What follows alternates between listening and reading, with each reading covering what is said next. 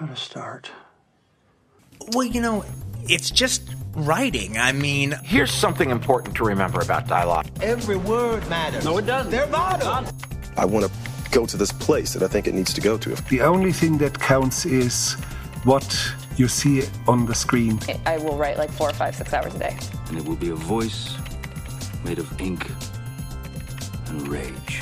Okay, I'm really glad you asked me that question.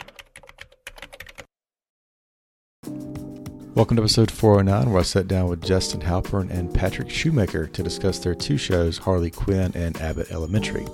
In this interview, we talk about how they got their start by a Twitter feed called Shit My Dad Says, writing the Harley Quinn Valentine's Day episode, balancing multiple shows at the same time, writing different styles of comedy, and what it means to advance as a showrunner. You can also find this interview on the Creative Screenwriting website. And if you haven't already downloaded your copy of my book, Ink by the Barrel, you can steal my first book, Ink by the Barrel, Secrets from Prolific Writers, right now for free. That's the digital download and audiobook over at brockswinson.com. All right, here's the show. But we met when we were interns together at a Band Apart Productions, which was Quentin Tarantino's production company. But we worked at commercials and music videos. And we never saw Quentin ever. Ever. And I think I always had wanted to be a writer. And I think that, that had always been a dream of mine. Pat, you wanted to be a commercial director. Yeah, and music videos. I always enjoyed writing. But I think I was sort of more passionate about, communicating like solely through visuals, I guess. So, or I guess words being kind of like secondary. That's probably being too reductive, but I think that's one of the reasons that we make a good pairing is that like I oftentimes will kind of come at it things for like ideas from like a visual place, and just kind of like an aesthetic place. And Justin comes at it from like maybe more of a character place or just a psychological place. And, so I think it works for us because like over time and we've said this in interviews before, so I'm sorry if this is redundant at all, but we kind of started out always feeling like we both had to do kind of the exact same job. Like we wrote stuff together, we directed stuff together, just kind of on the side before it became like an actual career. And, while we still had day jobs, but then like, even when we started, we got our own show on the air, which was like the way that we had broken into television, which was kind of a baptism by fire.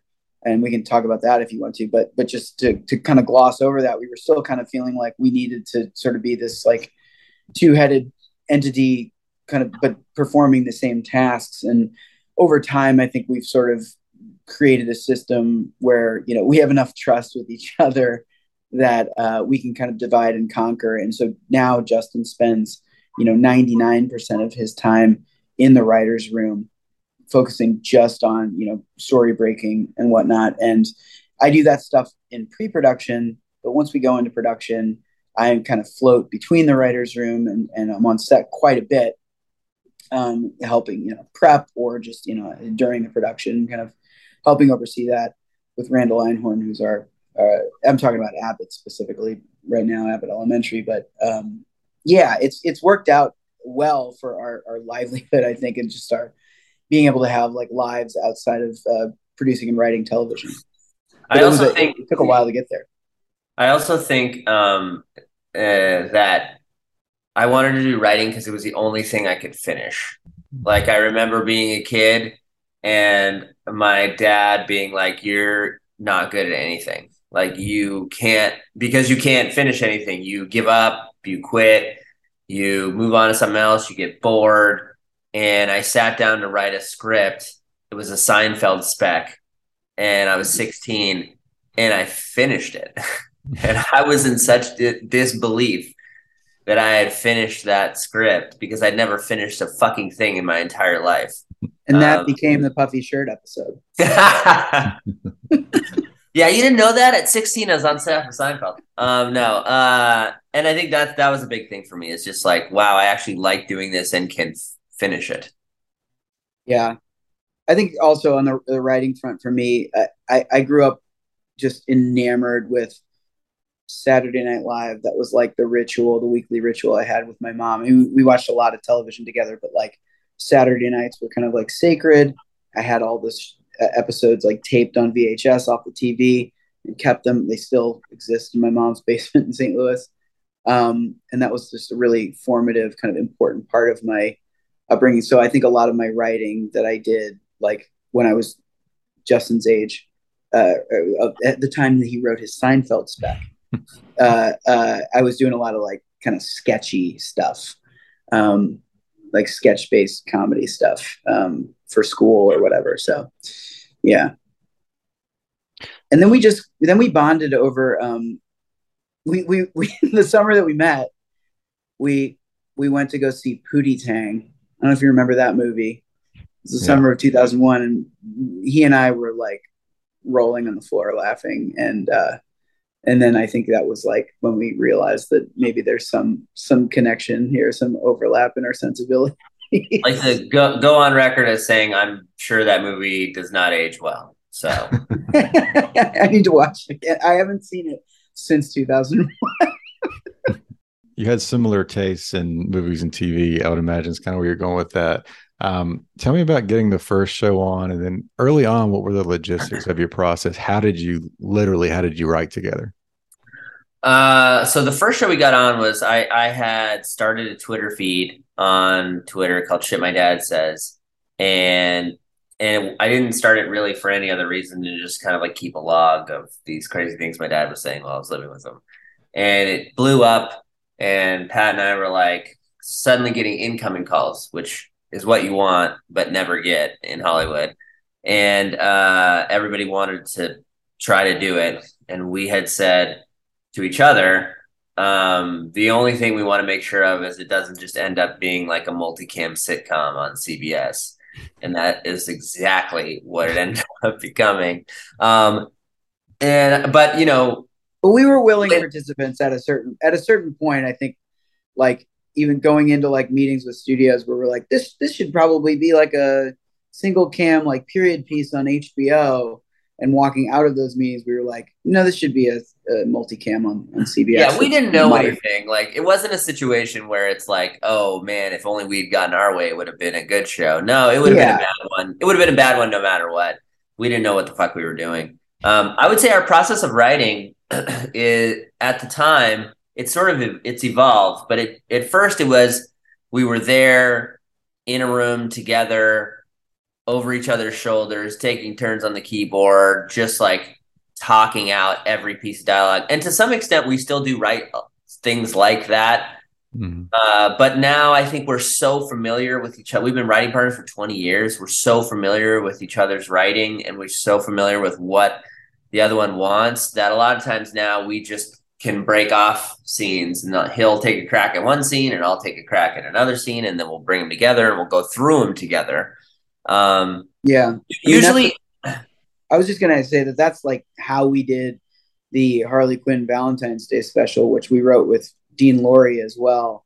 We literally just like we kind of like outlined that separately, like Frankenstein, the outline scenes, and then we all three of us basically it was a 6-act story. We each took 2 acts, Frankenstein those together, and like really in that situation it was the 3 of us, but like we were so simpatico that like when we Frankensteined it together, we fully expected it to be just a disaster, but we were like, oh, this actually kind of connects up. So we've become kind of a hive mind. And I think the one thing we always do though is when we're starting something new, we're starting a new show, we're writing a pilot or a movie from scratch. We write the start of it together because we need to like both be on the same page with how these characters talk and sort of like how they interact with one another and all that stuff. We need to see each other kind of like realize it in real time. And then once we have a really good sense of it, then we can break off. But we start together writing together anything new. Years ago, I interviewed the guys who write the Hangover movies. They're writing partners as well. And one thing they told me was, if the idea is too funny, if the hook is too funny, it's probably a sketch and not a movie. Is that true? Would you see that with like Shit My Dad Says versus like stuff you did later? Well, I think there's a lot of truth to what they're saying about that. I think but more so, I feel like it depends on the characters. Like I think the subtext of what they're saying is that if it's all sort of high concept and plot and it's not born from your characters, then you might not have enough to sustain, 2 hours of a movie or 100 episodes of a television show, because all that shit is based off of character work, right? Mm-hmm. If the characters aren't complex, interesting, they're not going on a journey, they're not driving the story forward, character decisions aren't driving the story forward, then it does just become a sketch. It makes me think of that scene in Idiocracy where Luke Wilson is chastising like the audience, like basically saying like there's this really popular film series that's just a close up of an ass farting, and he's chastising them because he's like, I want to know whose ass that is and why it's farting. And I do think like, I mean, look at like a film, a huge breakout film, now Oscar winner for Best Picture this year, Everything Everywhere All at Once.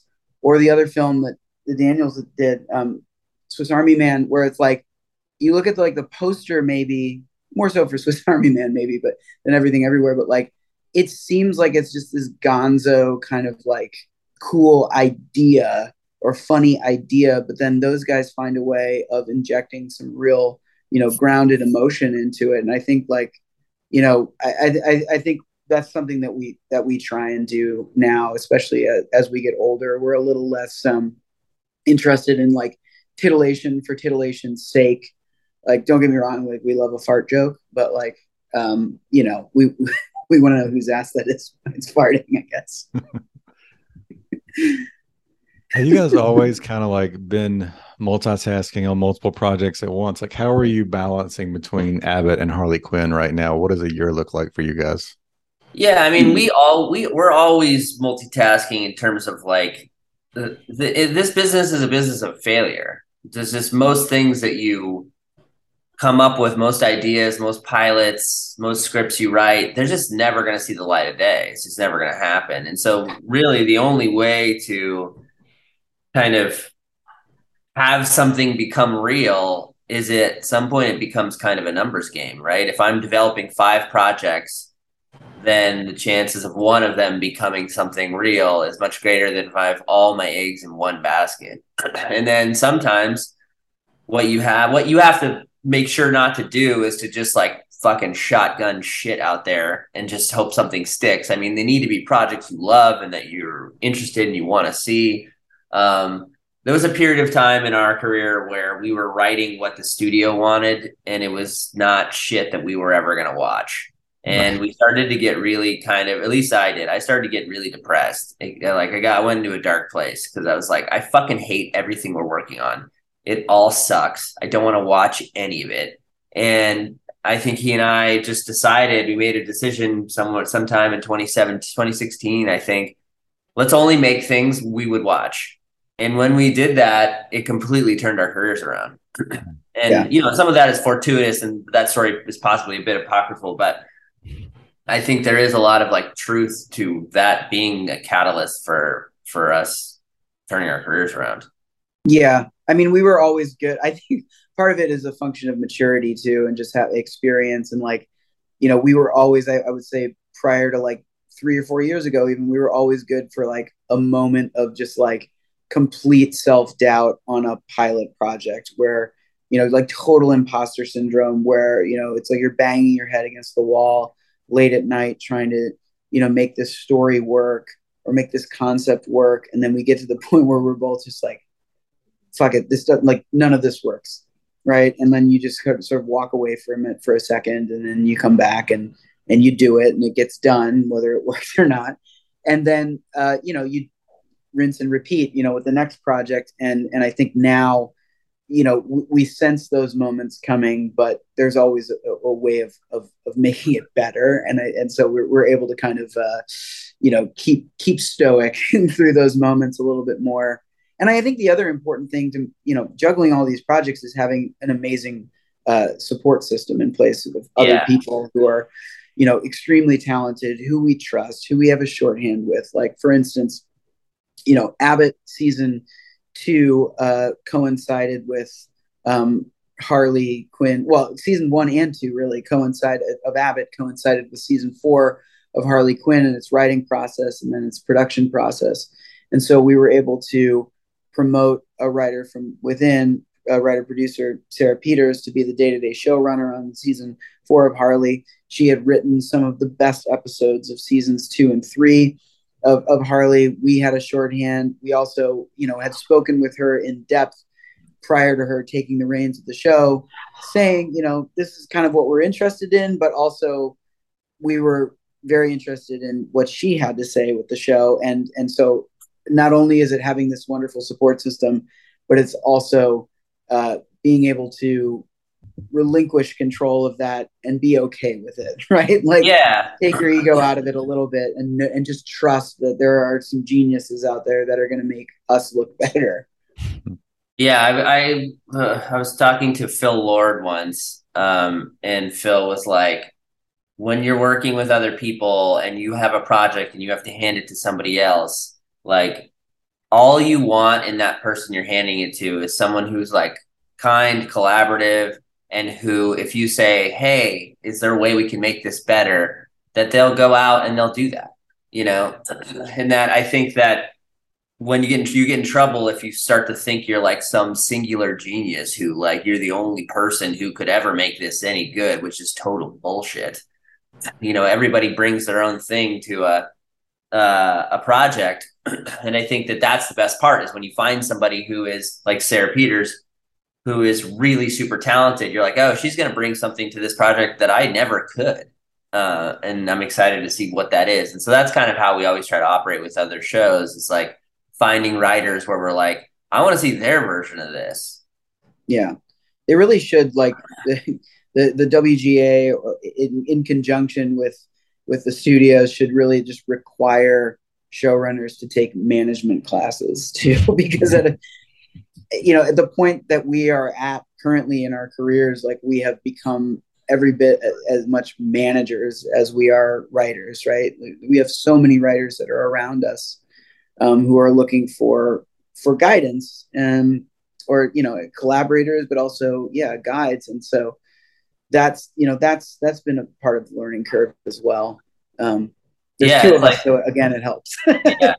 Yeah, when writing at a certain point, it's weird. If you get successful enough in writing, it's like you become a writer and the manager of a TJ Maxx. And it's like that suddenly you're like, wait, I was just a writer for a really long time. They're like, yeah, but also now you have to oversee menswear and women's wear. And it's like, wait, but that's a completely different skill set.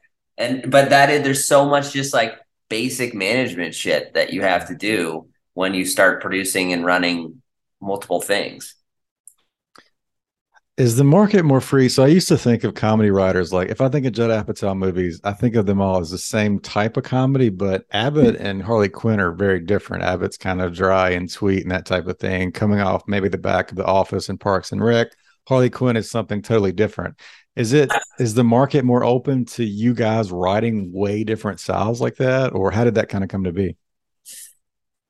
I think. Go ahead, Pat. I was just going to say, I do think that it's a little bit of serendipity in the way that it came to be.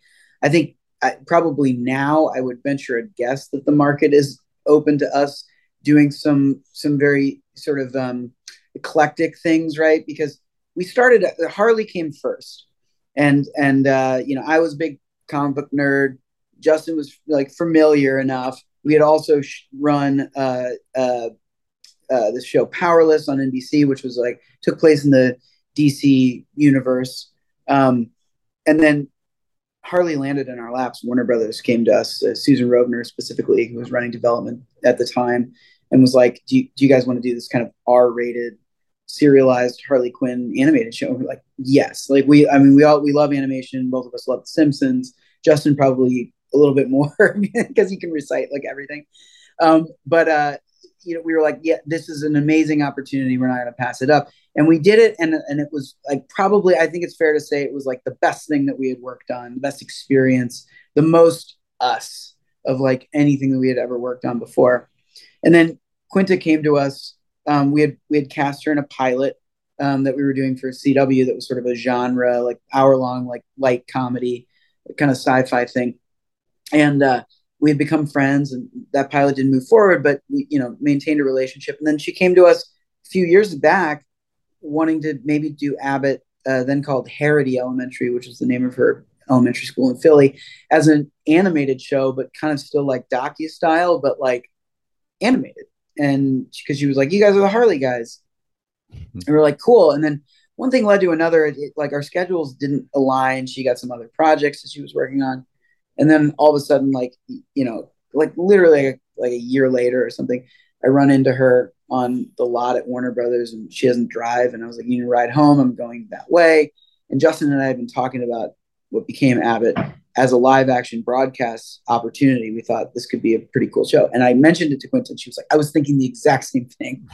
And then like 2 weeks later, we're pitching it to the studios, and like, there you have it. And that, like, so that's the serendipity part. I think we were just like, here's a person who we believe in so much, who has this really great story about her mother and her relationship with her mother, who was a public school educator for 40 years in the Philadelphia school system. And we just want to do this with her because we think it's a great idea. We feel passionate about it, and we really feel passionate about working with her. And then there you go. You have this sort of, other show that could not be more different. I think there are some similarities, I would say, in certain characters and camaraderie and this feeling of like kind of underdog. You can root for the underdog in both of the shows. So there's a little bit of overlap, like a sliver of it in the Venn diagram, but like, for the most part, it scratches two very different itches in my brain. But yeah, I think now that we have these two very eclectic shows on the air that are both, hits, I think it's fair to say, I think it's kind of like we can sort of at least get meetings, at least pitch kind of anything at this point. I also think too, like, they're very different shows, but if you kind of drill down on them, they are anything we do, we kind of start from this place of like, what is they both have to do with like self-discovery, figuring out your identity, what is your place in the world.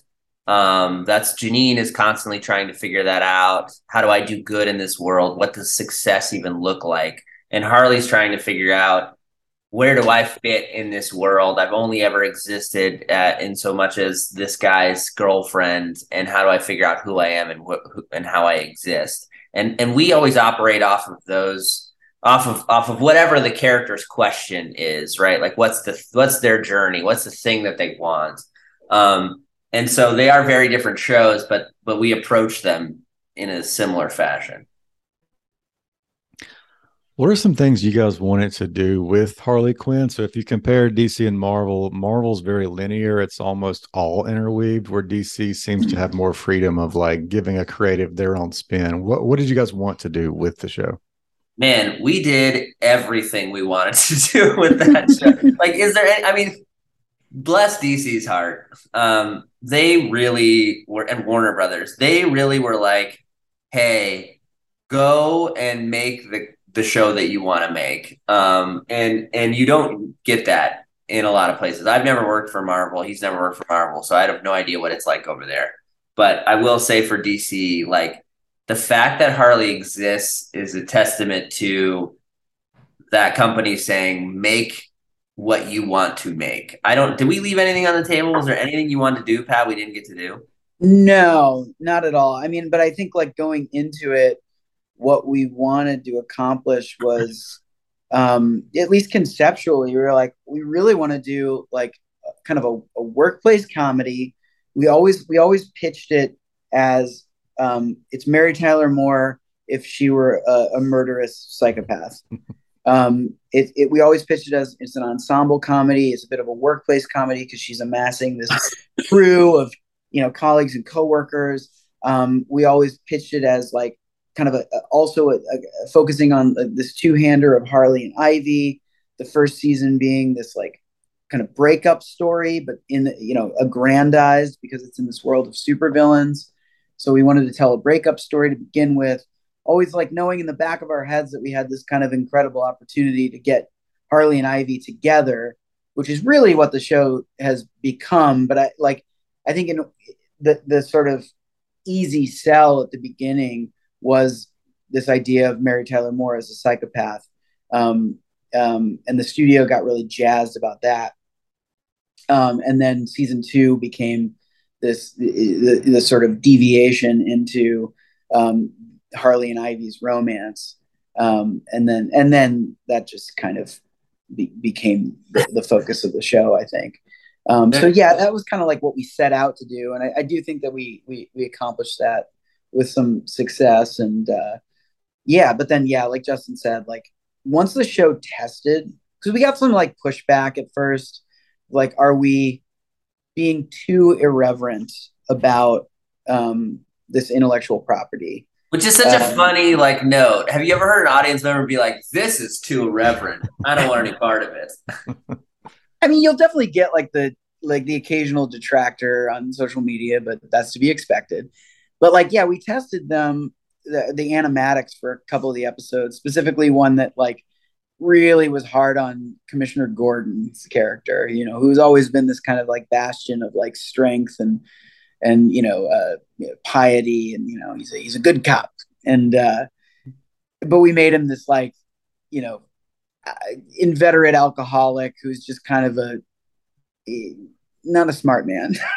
And we were like, DC definitely was like, oh man, like I don't know, and we were like, just bear with us, like can we test it, because we're going to test this in front of audiences who are sort of self-described super fans of the canon, and we tested it and they loved it, and then everybody was like, everybody breathed a sigh of relief, and then they like never gave us a note. It was really something. And I think we also benefited from the network that we were on to begin with was DC Universe, which was this very kind of niche, very specific streaming service that only had DC Universe specific shows on it. And they didn't have this like infrastructure that you normally have at like a streaming service or a broadcast network, where you have like the broadcast standards and practices department, and there's like a legal team going over everything. They were just, we had one executive, and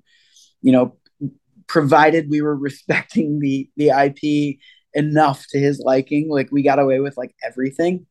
So it was a little bit of like the Wild West.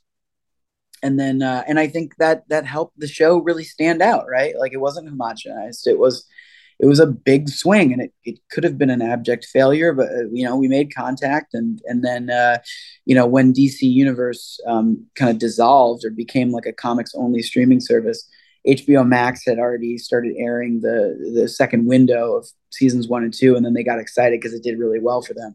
And then HBO Max became its new home, and Billy Wee and his team, Billy was running adult animation over there. He was like, I'm not going to tell you a single thing. Like, just keep doing what you're doing. It's great. And it was a real gift. So these are very different shows, very different situations to pitch the show. But do you have any advice on pitching? What do you show up with, or any misconceptions people have about pitching an idea like these? Yeah, I mean, the thing that's always worked for us is like, you have to find a like personal access point for the show, right? Like when you're coming in to pitch something, and you're just, it's hard to just come in and be like, okay, so there's a guy and he's sitting in a, bodega. It's like, people want to know, like, why do you like the show, right? Because if you don't like the show, then why should they fucking like the show? So I think for us, the thing that's always been successful is to start off our pitches talking about like what we love about a certain theme or idea, and then how that kind of, we sort of have that lead us into what our actual idea and pitches. Like, what is this large theme or idea that we want to explore? And then how are we going to start to explore? And then we start to get into the characters and the show and things like that. Because I think that there's a misconception that like you just go in there and you start talking about your show. And I think that I'm sure there are people who can do that successfully, but for us, it's always been easier to kind of like talk about what is interesting to us about this idea that we want to explore, and then leading us to the show. Yeah. I think anytime you can like right off the bat show your passion for the subject matter, be it through a personal anecdote, this kind of happened to me, like with Abbott, that pitch started with Quinta talking about this very specific and very kind of emotionally charged scene with her visiting her mother on a parent-teacher night and kind of demonstrating, her mother's willingness to kind of go above and beyond when she had to stay, till like 10 o'clock at night, to just waiting for the last working parent to, get off of a shift, and how that, was really meaningful to her. And then with like Harley, we really talked about how that character has such a cultural impact and an impact on us and what we thought. We talked about breakups, though. You remember we started that pitch. We started that pitch talking about how everyone has been in a terrible relationship where you start to like lose your sense of self because you're in this toxic relationship. And then the moment you finally break free from that relationship and you're kind of like out of the fog, you're like, wait, what the fuck am I going to do with my life? And that was we sort of talked about an anecdote that happened to one of us about that. And then we led into like, that's this character. This character has been in this relationship that's so toxic for so long. And so that was even with Harley, a show like that, we still started it out with like, hey, here's this like idea that is accessible for everyone who's listening to it. Thanks so much for tuning into the show. Before you take off, I want to give you a free gift. I'm giving you my first book, Ink by the Barrel, for free. That's the digital download and audiobook at brockswinson.com. Inside this book, you'll learn how to annihilate writer's block by embracing Elizabeth Gilbert's playful trickster mentality. You can learn to weaponize your anxiety with Kevin Kelly's different is better approach, and learn how to defend your time with Ryan Holiday's calendar anorexia mindset. There's just a few other ideas in the book, Ink by the Barrel. It's also based on over 400 interviews I've done right here on Creative Principles. So go steal that book right now, Ink by the Barrel, to learn how to be a prolific writer. You can get your copy, that's digital download and audiobook, at brockswinson.com, brockswinson.com. And if it's your first time here, thanks for listening. We'll see you next time. Make sure to hit that subscribe button so you never miss an episode.